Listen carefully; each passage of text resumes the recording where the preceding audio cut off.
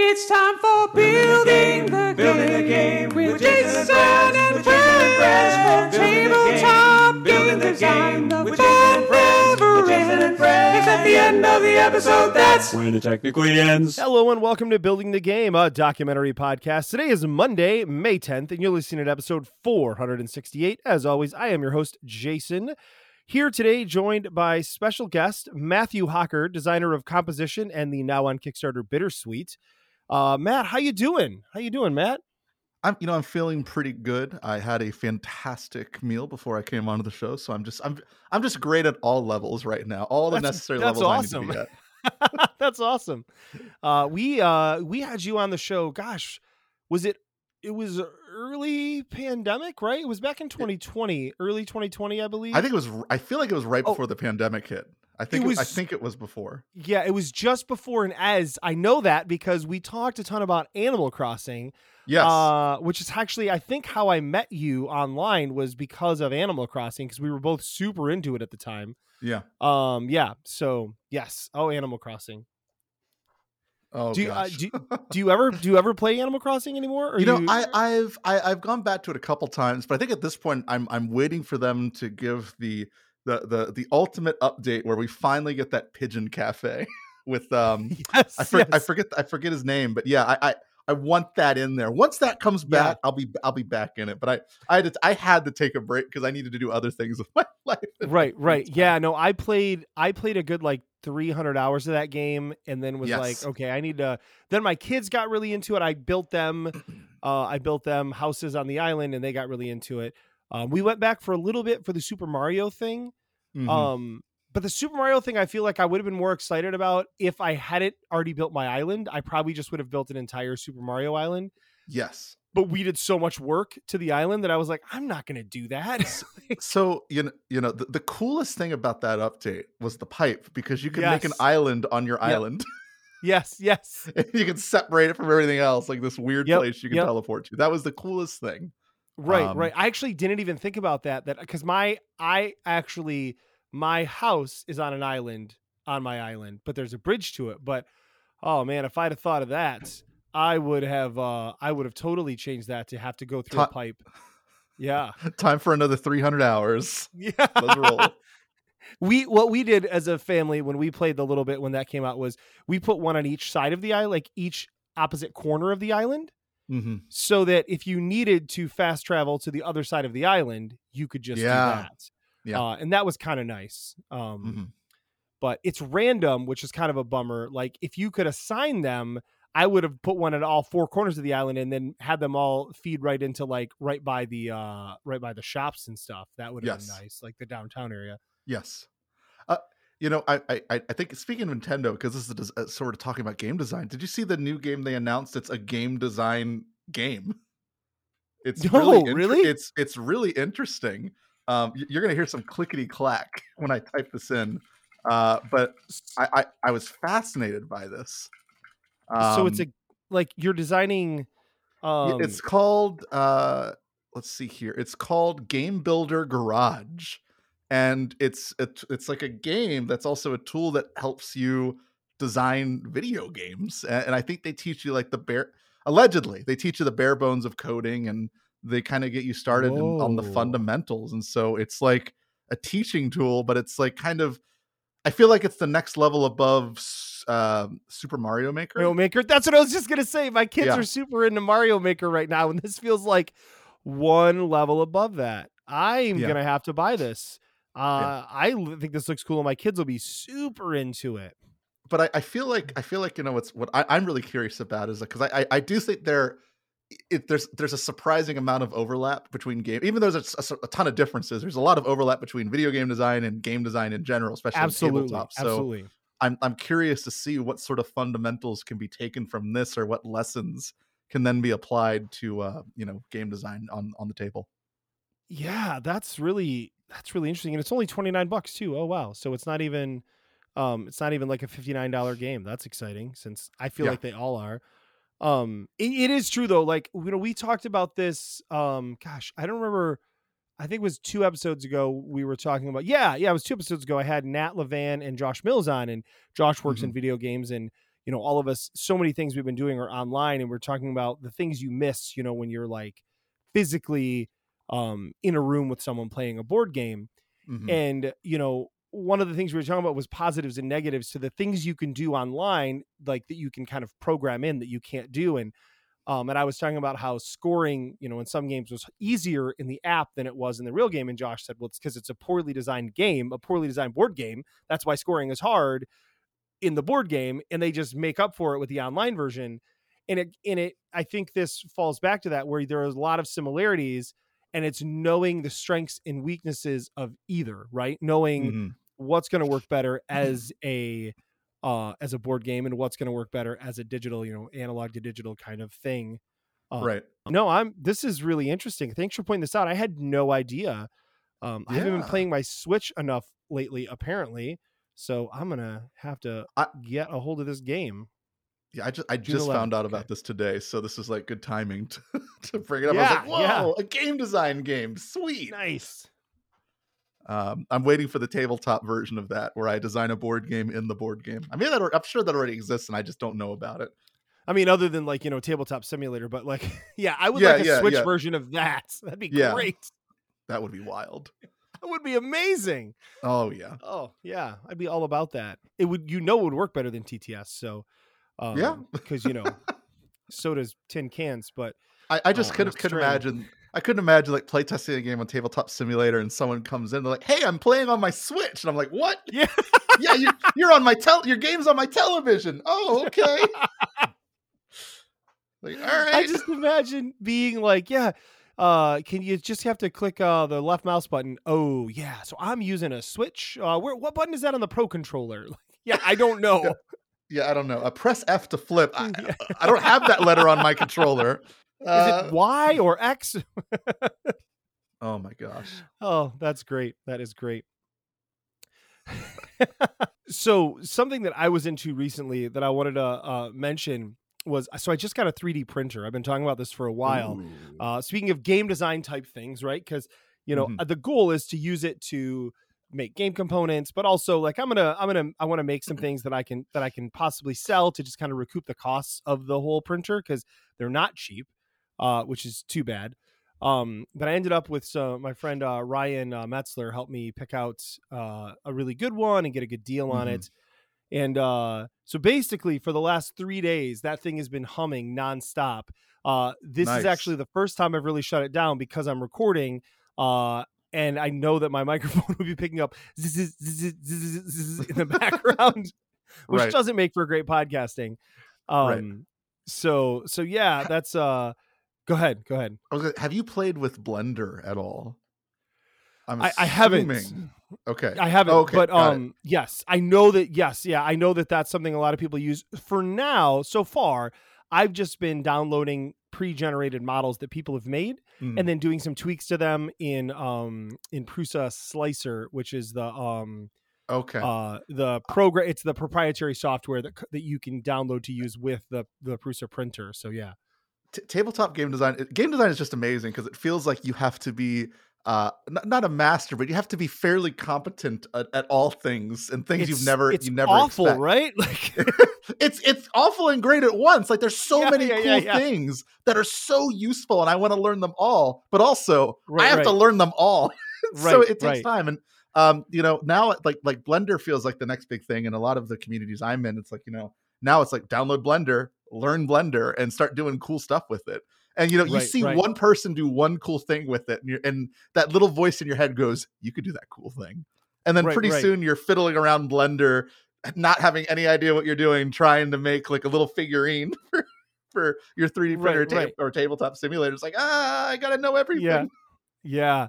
No, it's something that we've talked about, before, where like Rob, who used to be on the show with me, he was really good graphic designer, right? He would tell you he was just okay, but he is really good.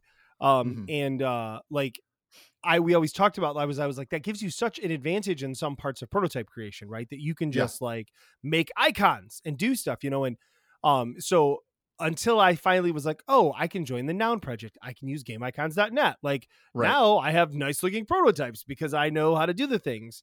Right. But like, yes, you really, as a game designer, you kind of have to be like a jack of all trades, like where you really start to know a little bit about a lot of stuff, right? Yeah. And being hyper specialized in one thing is only good for basically being good at that one thing and then helping other people who might be good at another thing, and then you can help each other. Right? Yes. It's like, it's so valuable Yeah. to know a little bit of everything. Not to mention really just is. like I can tell you after my first game, like knowing a little more about graphic design and illustration on the art front, it makes conversations 1,000 Mhm. times easier. Yep. Because there's everyone has a different background, everyone has a different way of communicating, what they know. And if you don't know anything, you're just they're just staring at you like, what are you talking about? And you have to learn a little bit of that sort of context to apply those things better. Yeah. I mean, it really is a lot of things about learning the languages, right, that people are speaking in their respective trades as your Yeah. that specific terminology can be tough, like to know, like what you're talking about. I mean, just for instance, getting this 3D printer, I've wanted one for years, and Mhm. every time I talk to somebody about it, they'd be like, okay, so they read this stuff. So I'd start to read it, and my eyes would glaze over, and I was like, I don't get it, right? Right. And then I downloaded my first file, and I was like, okay, I'm ready to print it. And my friend Ryan's like, well, no, you have to slice it first. And I'm like, oh gosh, like what is that? And he's like, no, pull it in this program, click this button, and make sure it's orientated the right way. And then like, boom, it did it for you. And I was like, oh, Yeah. okay, well, that's not bad. And now, I mean, I've 3D printed in the last 3 days. I've 3D printed some little toy Pokemon things for my kids. A couple of these benchy boats that people do that just kind of calibrate stuff. Oh yeah. A laptop stand, which is sweet because it's got my laptop now like knife edged behind my monitors, so it's out of the way. Nice. Paper towel holder for my workbench, so the builders can't see this, but I'll show you. See, I've got this sweet industrial table over there that I just got on the. Did you corner 3D over print there. that? I did not, because it's metal, but there's a paper towel holder magnetically hooked underneath the one side, and I sure as crap Nice. 3D printed that. Yeah. So, nice. and it's just like there's some fun quality of life things. I made a little 3D print of a little holder that holds the remote to our ceiling fan, so that I can now adhere it to the wall, so that now I just have to like hit the button on the wall instead of looking for the remote to turn the light on and off and stuff. So I'm having fun with it. I'm excited to start like printing more things. I can see why it's addictive and people spend too much money. I mean, I've already bought 6 different colors of filament now, because I can't help myself. I have no other excuse, because the filament's not cheap. It lasts a long time, but like it's a lot of this stuff is an investment that, like, and I have my silly step ladder set up to hold the spool of filament because I don't have the spool holder that my friend's going to send me. And so like right now it's hanging by a ladder because it works. And it looks stupid, but it works. If it works, it works. It's fine. Yeah, right. I mean, eventually I'll be happy to get rid of it because I'll have more space, because that's actually my game design desk that it's set up on, because I have my work desk with my computers. I have a game design desk, and then behind me I have a game cabinet where that's got all of my like game design stuff in it. And then over there I've got my new workbench for the 3D printer. So I have a fairly small office space, so I try to set it up very ergonomically so that everything's just kind of like where I need it. And, so yeah. Amazing. Yeah. So that was a long rambling story about that, but I'm very excited, to say the least. I bet. I mean, it's awesome. The use that you're going to get out of that, and you clearly are getting out of it. That's my hope. Great. Yeah. That's my hope. Yes. So, and then as I get better at it, it'll be even easier. And then when I have friends that are like, oh, I really need this game component for a prototype I'm trying to make, I can just like print it for them. That's exciting. So, so yeah, well, we are going to talk about a topic too, because that's probably a good thing to do. So yeah, let's talk about a topic. You brought a really interesting topic that I'm excited to talk about, but I'm going to let you intro it because it was your idea. So go right ahead there, sir. Yeah, sure. I wanted to focus today's episode. Focus. I'm choosing the episode to focus. No, I'm going to focus today's episode on. That was very radio voice the way you said it, though. I liked it. I have a podcast background, and so it's like instinctual and like so, right. So today I'm going to be talking about lightweight games, gateway games, and the importance of trying to craft games that are thematically and mechanically appetizing to a variety of folks. And I how love do that. you explore that, and how do you kind of work within that frame? Right, right. Yeah, yeah. I think it's, oh gosh, like what I love about that topic is just the idea that, I've always been somebody who's really cares about the theme and the mechanics really gelling. Mhm, Um, but approaching that from the angle of the idea of making the games interesting to a vast array of people, like I think that mhm. that is so key. Um, so I mean, is that something I'm guessing you're trying to do with the games you're working on? Is that correct? So yes, but I think I have a weird spicy hot take, which is that Oh, oh, okay. I think most games attempt to do this without realizing that, particularly when they're improving upon their rules and things like that. So uh, there's a couple things. So Eric Lang recently made a tweet. This, I love this tweet. He said Uno is a gateway game, and He did. I saw that. Yes. yes, and I agreed with that. I 100% agree with that. Hmm. But I also think that in general, it's like there's kind of this weird uh there's this weird world of gateway games and what we consider gateway games depending on how far into the hobby you are. And it's kind of strange to me because I feel like a gateway game is just what it is. It's a game that's between two other games that you consider lighter and heavier. So really, we're Right. always Right. constantly on this weird gateway game journey into something else potentially. Is how I look at it anyway. And so the Right. question is, when you're making a gateway game, who is at that gateway? Who is at that stage where they're moving on from Hmm. something into the next game? And I guess if you're looking at gateway game as just like, all right, this is just their first step into the hobby or gaming in general, Hmm. then I think Uno is a great gateway game example for that, or even something like The Mind, which is sort of like the Yeah. hobby Yep. answer to gateway games, in my opinion, and where it came from and its origin. But yeah, so in general, I think that gateway and lightweight games, there's so many ways to look at those, and I think it's both. It's the lens of both mechanics, and then also theme. Theme is everything for a lot of these lightweight and gateway games, and it's funny. You'll see folks that are very into heavier games scoff at lighter themes sometimes, but they too will get sucked in eventually. We all do. It happens. Trust me. Uh, Hmm. but Hmm. but yeah. Uh, I think one of my interesting wake up calls to sort of focusing on this more is just at a family holiday. I just finished composition. I had brought the game to my family. And I brought that and a couple other games, and I just brought up the Mind. But uh, I pulled some out, and they said, "Oh, so what are these games?" I explained my game. You spell words. You're doing these things. You're telling the role as maestros, and they're really interested in that. And then I said, then I pulled out the Mind. Like, what's this game? Like, oh, in this game, there's numbers 1 to 100, and you're just organizing them in an ascending order. And they're like, I want to play that. And I'm like, oh, Yep. all right. And we played the Mind all day long. And so Yep. that was an interesting moment because that segued them at future events into wanting to play other games. Hmm. That Hmm. specific game, because they were like, oh no, we're not gamers, we don't want to do this. And then they played that, and then they just wanted to start moving on. And so that really stuck with me. And there were two things about, and I asked them about that. There were two things about it that they really liked, on that box. And the first one was the numbers felt familiar. So in terms of like lighter gateway games, like cards that have really obvious numbers, even like Uno kind of does, and all this, Yeah. things that Right. are I very mean, obvious, color recognition, number recognition, something that just really sticks out obviously. It feels familiar, especially if you've mostly been playing with like decks of playing cards your whole life. You're already primed to sort of yeah. Yep. step into something that's familiar like that. But then also like the very light and weird theme that didn't create any sort of mental stress or like deep thinking. Like when I look at the Mind, I see a rabbit, and then you play it and there's some shurikens, but it doesn't. Right. I'm not stressed about it, right? I'm not like I mean, trying to understand what that is. it's an abstract game with a psychic rabbit on it, right? I mean, that's Yeah, really like it's an abstract game that they needed to have fun artwork for. It's like Hanabi, right? Hanabi is an yeah, abstract game that they made about fireworks in quotations, right?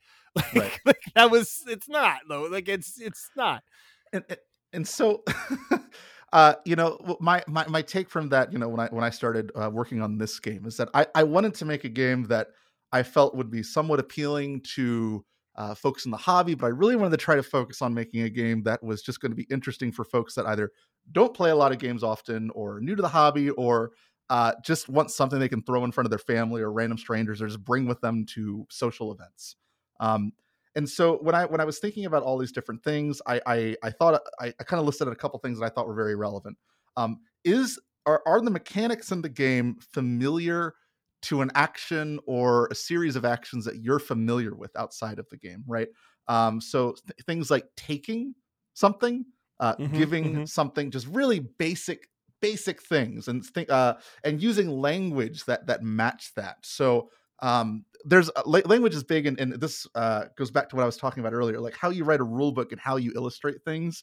There's a big rule, and it's always make the words simpler and easier. Like if you have 20 words to explain an action, make it 10 words. If you have 10 words to make an action, to explain an action, make it Hmm. 5 words. Keep Right. condensing that. And a lot of that comes And then and really eventually just shines. make it an icon. Yeah, eventually let's make it. Yeah, true. A lot of that comes into, lightweight and gateway gaming. Is how do you distill all of that into these like most bare bone essential things that are easily and immediately understood. And these are Yeah. lessons that apply to all levels of complexity, but they're very relevant in that lightweight gateway game category. No, that's I think to me one of the keys there is it needs to be something that feels very familiar. So like when you go to play it, you're like, oh yeah, I've already played this, right?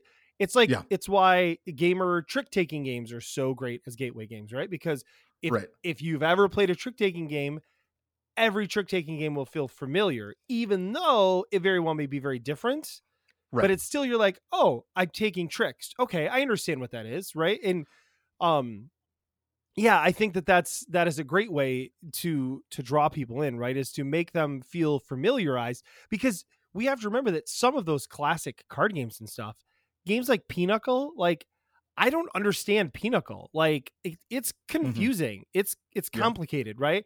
There's a yeah, lot happening in it, more so than like some gamery trick taking games I've played.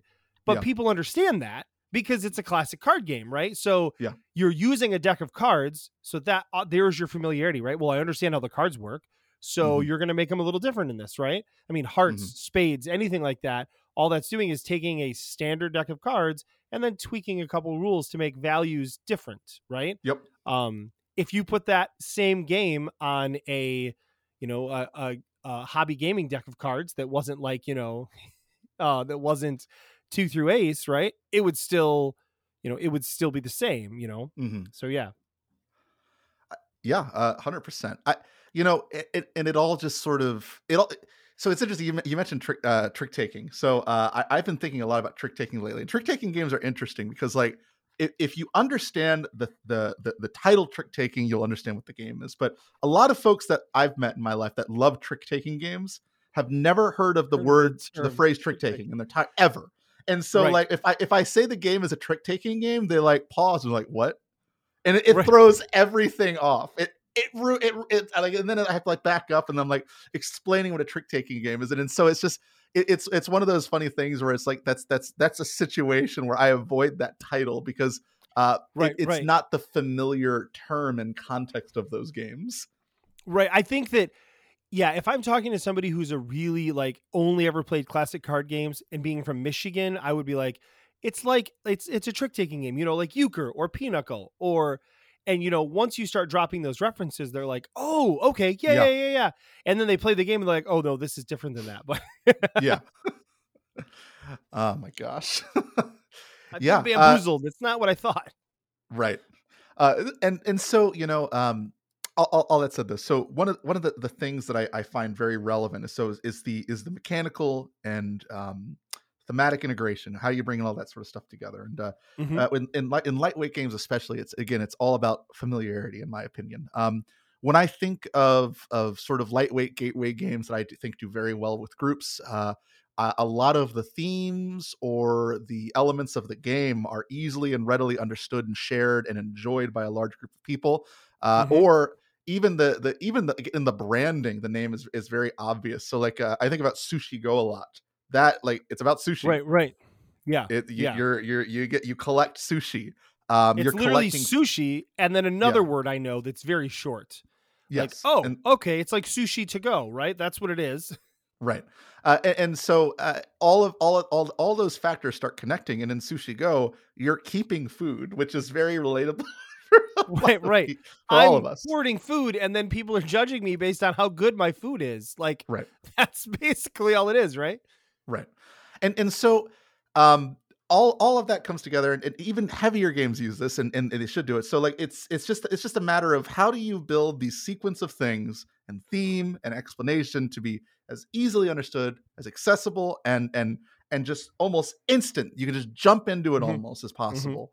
And those are sort of things that I think are really important to explore. And I think in general, especially in this last year where you can't do things like dexterity games, that's out the window. You got to do everything on Tabletop Right. Simulator. Which are also great gateway games. Yes, they are for sure. But you have to figure out, how do you make that for people?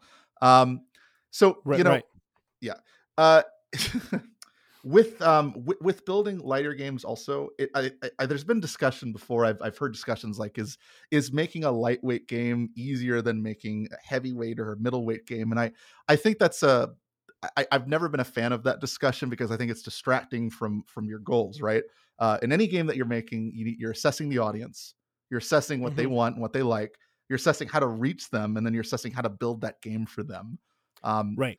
So my experience, my research says that, take things like as I mentioned before, taking, giving, returning, revealing, things like that were all very relevant things I looked at, and those are things that I crafted into my game that I'm releasing. And so I wanted those things to be very structured. Additionally, I think okay. I was just say along that list of things, collecting, right? Like set collection is people don't know it's set collection, right? I'm collecting these things. I'm matching. I'm making pairs, right? I mean, so many games from Go Fish to Rummy have that, right? So that's another really simple thing. So sorry, I wasn't trying to cut you off there. Oh no, you're perfect.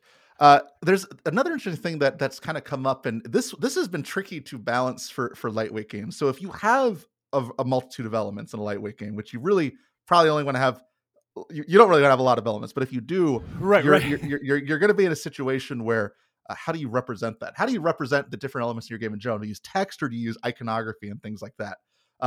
There's a lot of value in iconography because you're summarizing up text. You don't have to have text. And then if you also bring your game to multiple parts of the world, you don't have to translate it. It's just the icon. You translate a certain set of things. You don't have to translate each individual card, things like that. On the other hand, sometimes having text is very valuable for folks in a lightweight to gateway space. It can be, yes. If you just have iconography, or if you have a bunch of icons, it is intimidating and overwhelming. Absolutely. And so when you're able to just read the thing, that is very satisfying for folks. And again, it's finding that right balance. So I would say in general that if you're doing a lightweight game, if you're going to have a focus on iconography or a lot of elements, or even a few elements, if your audience in the game is trying to think about what to look at, they really don't want to. You don't want to go past, I think, what I consider the rule of 3. I like having 3. If you're going to have a bunch of things that are going on, I would not surpass 3 central elements or icons to consider and weigh on in a game. Anything more than that, it's going to start to become overwhelming. Agreed. And something else I think you can do to solve the iconography issue is you make an icon and then you explain the icon with simple text on the card, right? So like I've got I've got the icon, and then so people, if you're good with icons, right? You say, okay, this icon, right? And then you have the text next to it that explains play this card and do this thing, right? Yep. Now, if I'm bad at the icons, I just read play this card and do this thing. But when I start to get good at the icons, I'm like, oh, okay, I see this symbol that's a hand. That means take a thing, right? Yes. The other thing I think that's really, talking about only having a few central things to the game, that's really important, right? And no fiddly, like you want to try and avoid the fiddly, exclusions, right? Like always this, except in this case, right? That's something I've been, as a designer, really trying to hammer out of my own designs. When myself or a co-designer finds themselves saying, well, in this case, there's an exception. Like, no, there are no exceptions. Like, there are no exceptions to the rules. There are only rules.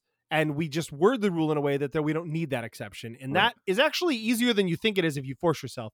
But the other thing that I wanted to say about, I think for high accessibility is never giving the person, like for a super accessible game, never give them more than 2 actions on a turn, right? Like, Yep. and then give them a list, right? To say, I can do this, or this, pick Yep. 2, right? Yep. Ideally, like a game like Sushi Go, do this thing. Like, I do one thing every turn, right? Or Mhm. even if it's like, I have 3 choices, I pick one, I do it. Because that is really easy. I think sometimes if done wrong, that can be unsatisfying, where it's like, you just feel like you're never actually doing anything, or you can't pull off Mhm. anything. You know, it kind of breaks my rule of not being able to feel clever as a player, right? Right. If I can't chain something, then it's harder for me to feel like I'm being clever. Mhm. But also for new game players, that's not always what you want, right? Is for Right. them to feel like they can chain something and feel clever, you know? So Right. Just sort of going off of that and your action list. I am a major fan, a major believer in cheat sheets, or your yes, your little guide. I love them. I call them cheat sheets in every game. I just think they're so valuable for every Mhm. player. There's the ability to look at something on your own and reference it. If someone else is teaching the game, you can just ignore them. You can say, all right, what do I need to do? Oh, I do this, then I do this, then I do this. Mhm. And it just I have found that, even when I'm like playtesting games, I will often just skip everything the designer is telling me when they're explaining the game. I read the cheat sheet, I do the things, and then I figure Yep, it out from yep, there. yep. Almost every time. And if you're asking yourself, if you're thinking I'm making a lightweight game so it doesn't need that, be sure about that. Like You're wrong. Yeah. I think that's still really valuable to have. Like I think it's almost essential, just because that is a resource they can have. And when they learn the game, they don't have to pull it out. But let's be Right, real. Like right. if you're it's just in my opinion, it's an essential for almost every Mhm. game I can think of. I think it's so valuable to have. Mhm. This if and you're also offering players the opportunity to feel confident and comfortable, which is just very valuable. They don't have to ask questions. They don't have to pause the Mhm. game when they're unsure. They can double check that valuable information. And hammering out that valuable information for that cheat sheet is tough, but it's extremely important. Well, I think one of the other things that we're not mentioning that, you know, ties back to something I said earlier is, if you have that cheat sheet, if you have the cheat sheet, I think we both agree on this, you should be making the goal that I can play the game via reading the cheat sheet, right? Like, maybe Yes. I need to glance at some other rules, but what that forces you to do, interestingly enough, is not have exceptions, right? Yep. Because if I can always do these 3 things, except in this one really silly case, that can't go on the cheat sheet. That's going to be confusing. So how about we just Mhm. work around that rule and have that not be a thing, right? Right. Um, so yeah, I think that forces you as a designer to think it through in a better way, you know, Mhm. to make it less complicated, right? It can be complex, it just can't be complicated. Right. And I think that what this does though, and what I think is really important is just the value in helping and giving players the opportunity to feel confident about their choices early, Yes, by yeah. making the choices very obvious. And I think even heavier games can take from this, like just like the concept of a list of options and a list of Yeah, things that yeah, are very clear is so valuable. it is. It changes the state of the game. It changes your ability to play the game and navigate the game. It might I be even more important in heavier games to have that because Oh there's yeah. so much more a cognitive load when you're doing it. Well, yes, I have played some heavy games where you read the rule book and the expectation is to remember what's in the rule book. In You're like, terms of "What?" yeah, I'm not going to do that. I play so many games, or I don't have enough time to memorize the rules. Like when I'm sitting Mhm. down at a game for a first time, and I think a lot of folks that are in the lightweight and gateway audience sit down at a game for the first time. They have no context of the game. They may not have any Exactly. familiarity of the game. And so none of these concepts are familiar to them. This is like their first steps into the game. And Mhm. if you just have the rule book and then you just like go at it, well, I don't know how to go at it. I don't know what to do. I don't know where to reference. I don't Right, know how to right. look at the rule book later. Like I don't know how to find things in the rule book because I have not experienced a game rule book potentially. And Mhm. so Yeah, all of those things come together to create a not fun experience for that. right. Um, so yeah, and this also, I've mentioned rule book a couple times. Your rule book is your game. It is your Yeah, yep. game. Whatever people read in the rule book, that is how they will play your game.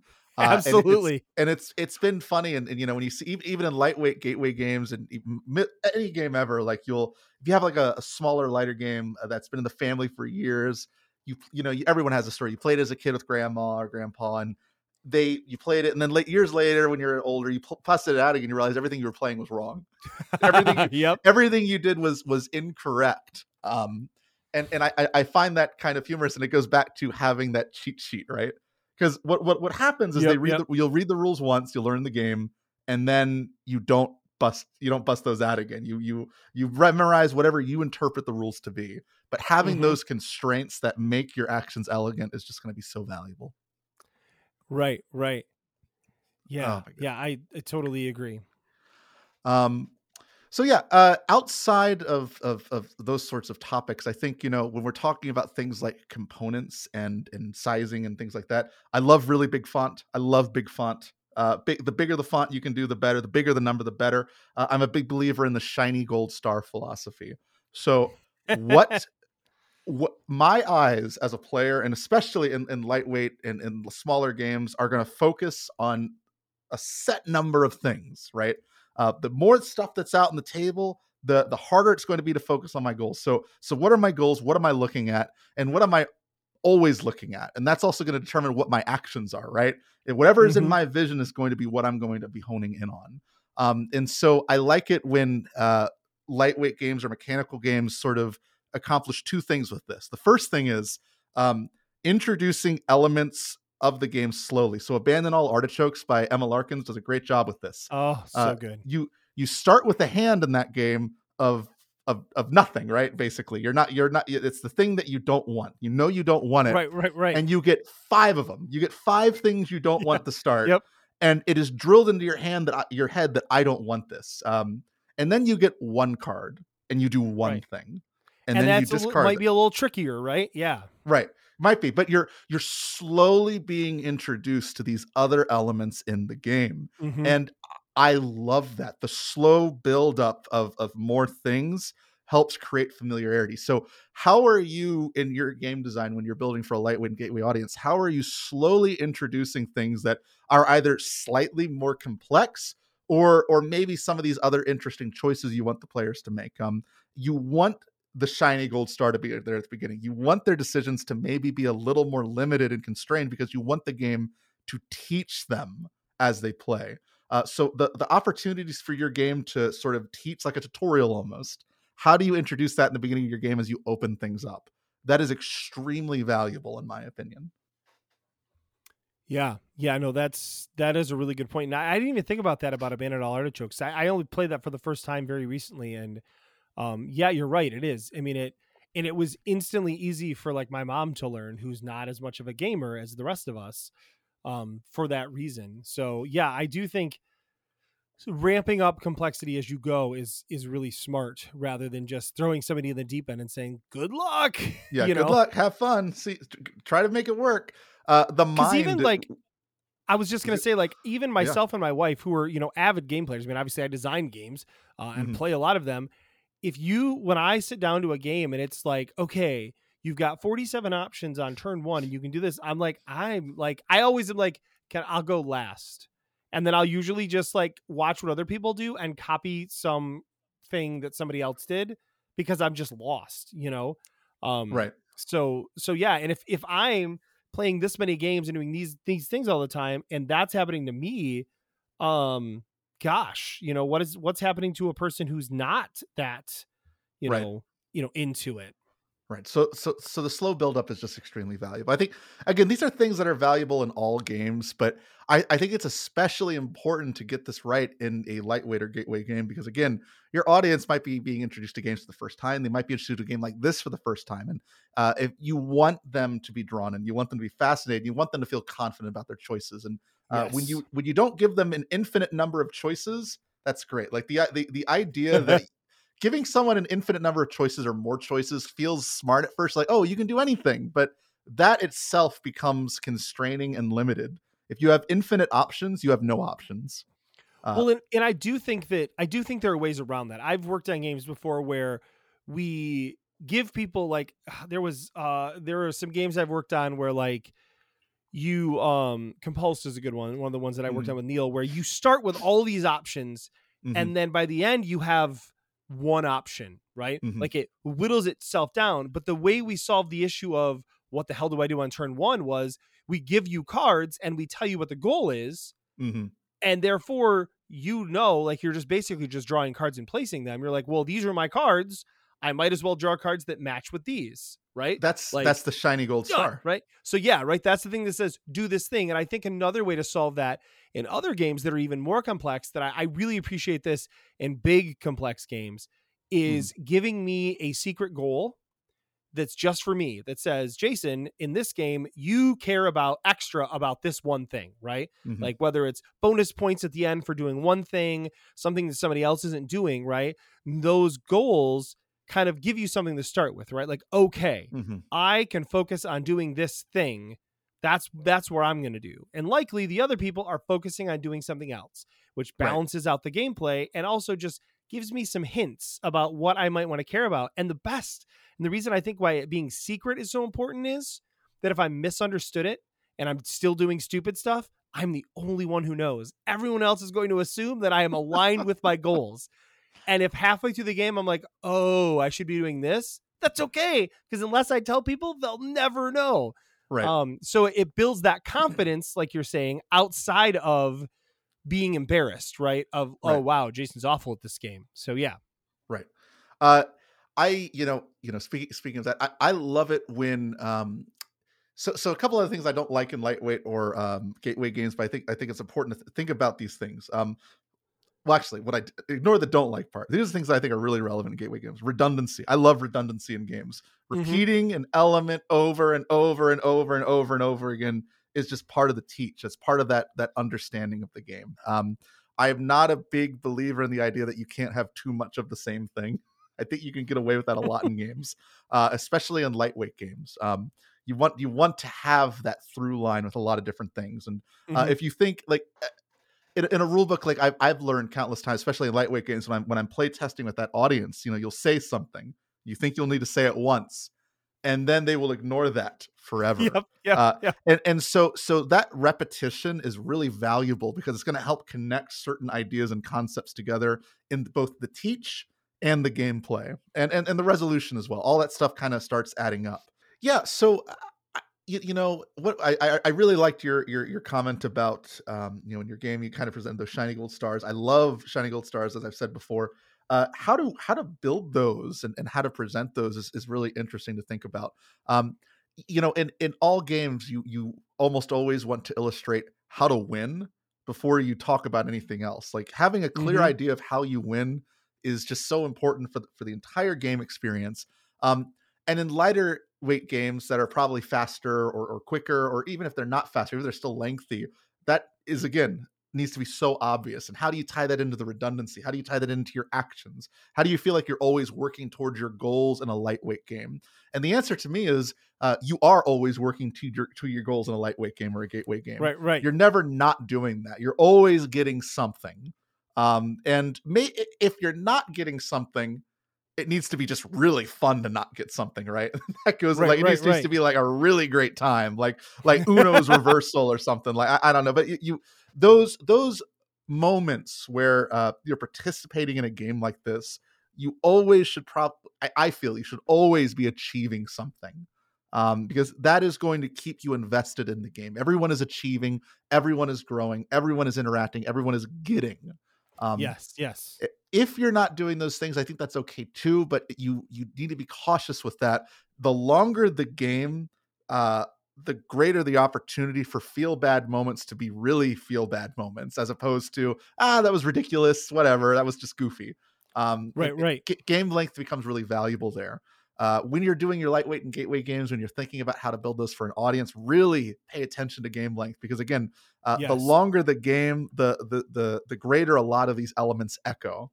If there is a tremendous amount of luck, I don't necessarily think that is inherently a bad thing for lightweight or gateway games. However, I do think it's important that players still feel like that they're making decisions in that moment of luck, even if it's one or two things, right? You should feel like you had some kind of voice in that luck process. And if it didn't work out, maybe it's fine. But again, you have that short time span, you have that goofy theme, you have all those things tying together to sort of create that presence of, oh, this is just part of the fun. And I still made a decision. I still Right. participated that in my own way. Yeah, I think game length is a really good point that you bring up there. Because yeah, like I've said this before on the show, like I stay away from like playing like 6 or 7 hour games or something like that. You know, like people are like, oh, I'm going to play this Civ game for like 5 hours. I would never do that. I don't even like 2 hour games. And this is why, because those games tend to be high strategy, which I love. But like what comes with loving high strategy is really liking winning. Right. Right. And when you play a 2+ hour game to come in like last place, like I my competitive nature is like, that wasn't great. Like, you know, I mean, like, even if in the game, like you said, the game better have been real fun getting there, right? But a lot of those games aren't real fun getting there. It's fun doing the strategy, trying to win, right? That's the goal. And well, maybe if it's a close game, it's like, oh, Matt beat me by a few points, like that's okay. But like, you know, when you're like dead last in a 4-player game, it just feels like you were just, you know, awful at it, right? But if that's a 15-minute game and I get dead last, my first thought is like, let's try that again. Or if I get second, I'm like, let's play that again right now. Like, cause I want to try that now. I think I can get you next time, you know? So yeah, absolutely. You brought something interesting there. That's another thing that's about lightweight and gateway games I find to be very prominent in all of them. For the most part, players do not have a good idea of who's going to win.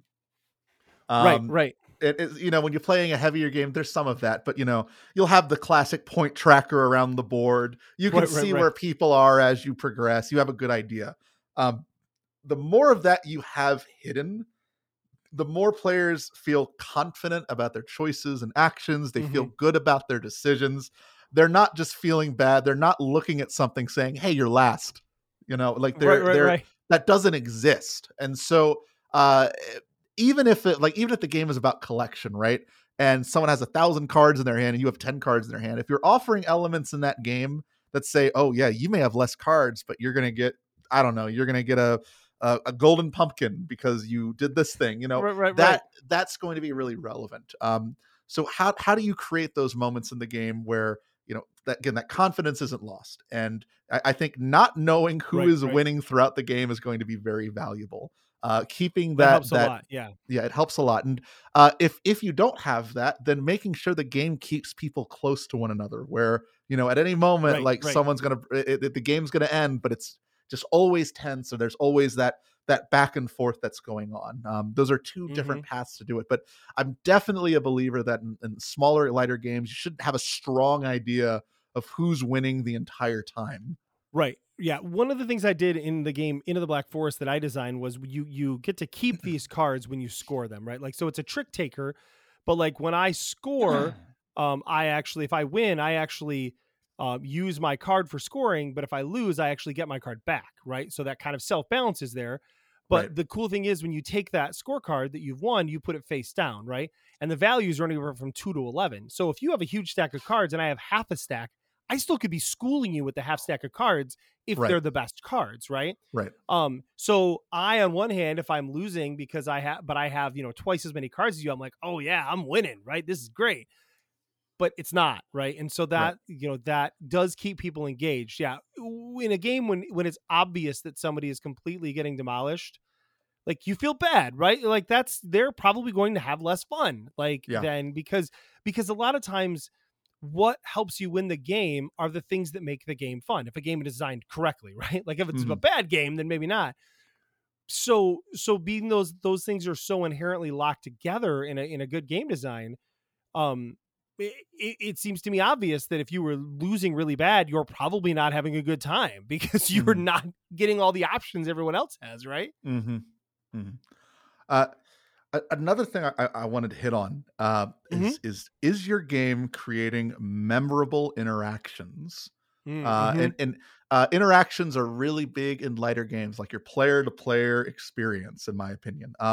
So if you're one of the things that I love in a lighter game, and I found that a lot of folks that enjoy lighter games do, is when you can just play it over again, or you have this really funny story about a funny thing that happened in the game. And this sort of goes back to like, how do you distract from who's going to win? How do you take away from those things? And time length is valuable in that you don't care as much probably. Having a little bit of wackiness in it can be always really, really fun. But comical or enjoyable or satisfying moments that the table shares, even if they're playing against each other, are so valuable in those games. So valuable because they're going to come back for those moments every single time. I consider this to be a gateway game. There's a game and it's not a goofy theme. It's a game called Skull. I love this game. It's a bluffing game basically, and it's so simple. You have 4 cards. You put one down. One of them is a bad. Everyone bids, and then you reveal stuff. And based on whatever number you bid, if you're the last person to bid, you reveal stuff. If you reveal a bad card, you lose one of your cards. That's the game. And the memorable moment, I like, when you think you're about to get something and then you flip over that bad card that someone put down and you're like, oh my gosh, that never leaves. and you want to capture that in every game. Like, even if you lost, it was so ridiculous and like amazing that it happened that you're going to want to recapture that.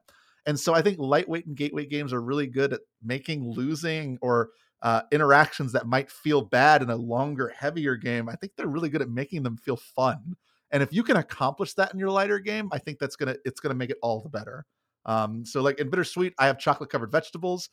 My favorite thing in the world is when someone picks them up and they're like, oh my God. And then they're like, I just drew the olives. And it's like, nah. And they have that moment and they're sharing it with the table. It's very rare that folks are quiet. They're like, I got this obvious thing that's like, ugh, and they're telling everyone about it. Right. And so like those are just really those are the kind of moments that I want games to create, especially in lighter and gateway games. I want them to have that experience, and I think that experience is going to come up more because they just in that time span, you're gonna have to cram in a lot more fun. You're gonna have to cram in that player interaction. You're gonna have to cram that into this distilled few things and still have those memorable experiences. And lightweight and gateway games are really good at that. Yes. And on that note, let's talk a bit about Bittersweet before we run out of time here, because this game, for sure, the idea is that it falls right into this conversation we're talking about. So yeah, let's tell everybody a bit about Bittersweet. Yeah, Bittersweet is a 2 to 4 player game with actually I just finished up a solo mode for it, so I guess I should call it a 1 to 4 player game. Nice. Basically the premise of the game is you are all sharing a box of chocolates and you all have preferences of what you like and don't like. And you're reaching into the box to grab these individually wrapped chocolates, you don't know what they are, to try to find chocolates you find yummy and avoid chocolates you find yucky. This was inspired by me being gifted a box of chocolates without any reference to what the chocolates were. And I'm a massive baby when it comes to chocolates. And I don't like gooey chocolates. And so there was one chocolate I found was crunchy and I bit into it and it was gooey. And I was like, oh, no. And so that moment stayed with me. And I was like, I want that to be in a game. And so of having that experience of taking random chocolates. And so that's kind of started. The game has chocolate covered vegetables, which nobody wants. And that's to sort of simulate the idea that, oh yeah, these are bad. You don't want these. And they tend to have devious effects that sometimes you can flip around. But in a 2-player game, you lay out 20 face down cards, which are the chocolates. You get 2 preferences. So for example, I might find milk chocolates yummy and I might find creamy chocolates yucky. And which changes the value of what you're looking for and what you think might be valuable. And then everything's face down. You don't know what anything is. And you have 3 actions. You can take a chocolate, you can reveal a chocolate, which is flipping it face up in the box, or you can return a chocolate where if you have a chocolate in your hand you don't like, you can put it back in the box. That's it. And so taking chocolates can be really good because you're getting more chocolates, you're getting more points, but there's a lot of risky chocolates in the box, like the vegetable. Right. Revealing chocolates can be really good because, you're revealing something without taking it, which means you could avoid something that's dastardly. Right. But you're giving information to other players potentially if you don't take that chocolate. Right. Assuming you could reveal a chocolate that they want, right? Yeah, exactly. They're going to take it. Yeah. And I forgot to mention, players take 2 actions a turn of these 3 actions. So you can take 2 of the same action twice. So you could actually reveal a card and then immediately take it before someone else could. But it might be something you don't want or you find yucky. Right. You got to make that call. And so Some chocolates have on reveal abilities, which are little quick things you can do that just give you an extra bonus. Since again, if you could just take chocolates, everyone would just take chocolates. So it's trying to balance out that choice of how you want to interact with the box. Once Mhm. once the round ends, players count up all the points. They add up the big numbers on the top left corners of their chocolates. And then they count. They go through their yum and yucks. And there's a couple things that I try to do with this. Each card has 2 icons and an illustration, and Mhm. all 3 of those things are what you look at. So you might find, for some reason, you might really like heart-shaped chocolates. That's what you find yummy. You look at the shape of the chocolate to determine if it's a heart shape, and there it is. It's done. And then you have the 2 big icons that tell you what coating it has. And in this game, there's milk, crimson, dark, and white. And then there's texture that all chocolates have, which is solid and creamy. And so Right. all Yep. of those things are on the chocolates. You resolve those things, you get the points. And so Nice. I tried to make this, I tried to make it as simple and gateway-ish as I could. I really wanted to accomplish that goal. I really also wanted to be that sort of small box game that you can bust out with your family, Yeah. or Yeah. on date night or something like that. If you forgot to Mhm. buy real chocolates, you could buy my game instead and bust that out. Yeah. So yeah, it's been a lot of fun. I think that the best part of working on this game has just been the graphic designer messaging me saying, she's like, Matt, I hate you because now all I want to do is eat chocolate. Like, I'm working on this graphic design and I'm eating chocolate because of this game, and it's so messed up. I'm Oh, like, I'm that's funny. sorry. I eat chocolate a lot too now. I'm sorry. Um, Oh yeah. gosh. The game sounds like a lot of fun. And yes, and definitely fits into that gateway space. Like listening to you describe the game, I'm hearing all the notes of the things we talked about, which is awesome. Mhm. Yes. You clearly are trying to do what you're saying, so that's great. I hope Um, so. the game is on Kickstarter. It's doing pretty well so far, I believe. Yeah. From what Uh, last time I checked earlier. So Yeah, we're heading there. We got 20 days to go. We're over halfway funded, so that's always cool. great. Kickstarter is always this scary beast of uncertainty until Hmm. you It reach what you're is. trying Yep. to reach. But I always consider it a learning experience. I love what Kickstarter is. I love the opportunity it provides. I just like learning things personally, and so like win or Yeah. Yeah. lose on Kickstarter, you're always going to take away from it, and you'll be able to deliver something better next time as well. Yep. Yep. Yeah. Well, so yeah, so builders, check that out. Check it out. Composition, Matt's last game, lots of fun, very cool. You can, I think, check that out too on your website. Is that still there on your website? Yes, on my website Yes. at Games, COO dot Cool. games. Yeah, check that out too. Another fun, easy to learn game that's a good time. Yeah, so I encourage everyone to check that out, and also you can see some videos of Matt eating the chocolate covered vegetables, which I highly recommend, because again, to be a real designer, Matt said, well, I have to sacrifice I got it. my innards, I feel like, really trying I to eat chocolate Oh, covered. okay. So do I have time to tell you the tier list? Yeah. Let's do that. Let's do that. All right. So first of all, chocolate covered snap peas and broccoli, Hmm. amazing, really good. Like Oh, chocolate good covered to snap know. All peas right. are legit good. Chocolate covered eggplant is like scary good. Like, it's like shockingly good. Like, I was like, what? This is weirdly good. Chocolate covered garlic. Okay, the way I ate it was not good. However, I learned that like there's garlic festivals that do like chocolate covered roasted garlic, and apparently it's amazing. So I need to try Oh, that. okay. Yeah. Um, Yeah. After that, it's all downhill. Chocolate covered tomato, white chocolate covered Oh, tomato is not good. Um, oh, that well, sounds worse I than guess I was thinking. The onion might be the worst, but nope. Chocolate on tomato sounds worse to me. I mean, it was weird. I guess it wasn't that bad. It was just weird. Now, chocolate covered onion was interesting. Like, I didn't think it was terrible, but it just the onion was so strong in that chocolate. It wasn't great. Chocolate covered turnip was, I don't know why it's so low on the tier list, but I just didn't like it. It wasn't bad. Right. It was kind of Right. bland. And the worst on the list for me, chocolate covered Okay. olives were a Oh nightmare yeah. for me. Olives are I awful. I I think in yeah, general. Plus, they I probably know. were gooey when you ate them, right? Which I know you said you don't like gooey chocolates. Yeah, it was the texture plus the olives. It was a nightmare. So yeah, Oh gosh. yeah, so that's just the background. So if you do intend on eating any of the chocolates in this game, that's my tier list, so you know what you're getting into. Oh, that's fantastic. That's fantastic. Well, Matt, thanks again for hanging out. This was a really fun discussion about gateway games and Bittersweet and all of that. Yeah, thank you, Jason, so much for having me. I had a blast. Awesome. Well, listeners out there, if you want to get in touch with us, of course, you can go to buildingthegamepodcast.com. Check out our Discord channel there. You can go to email us, buildingthegamepodcast@gmail.com. You can call us at 770-TEL-BTG. You can also find us, of course, on the Twitter at podcastbtg. I am at J.A. Slingerland. Matt is at Koo Games Matt, and Koo is COO. And feel free to check out Bittersweet on Kickstarter.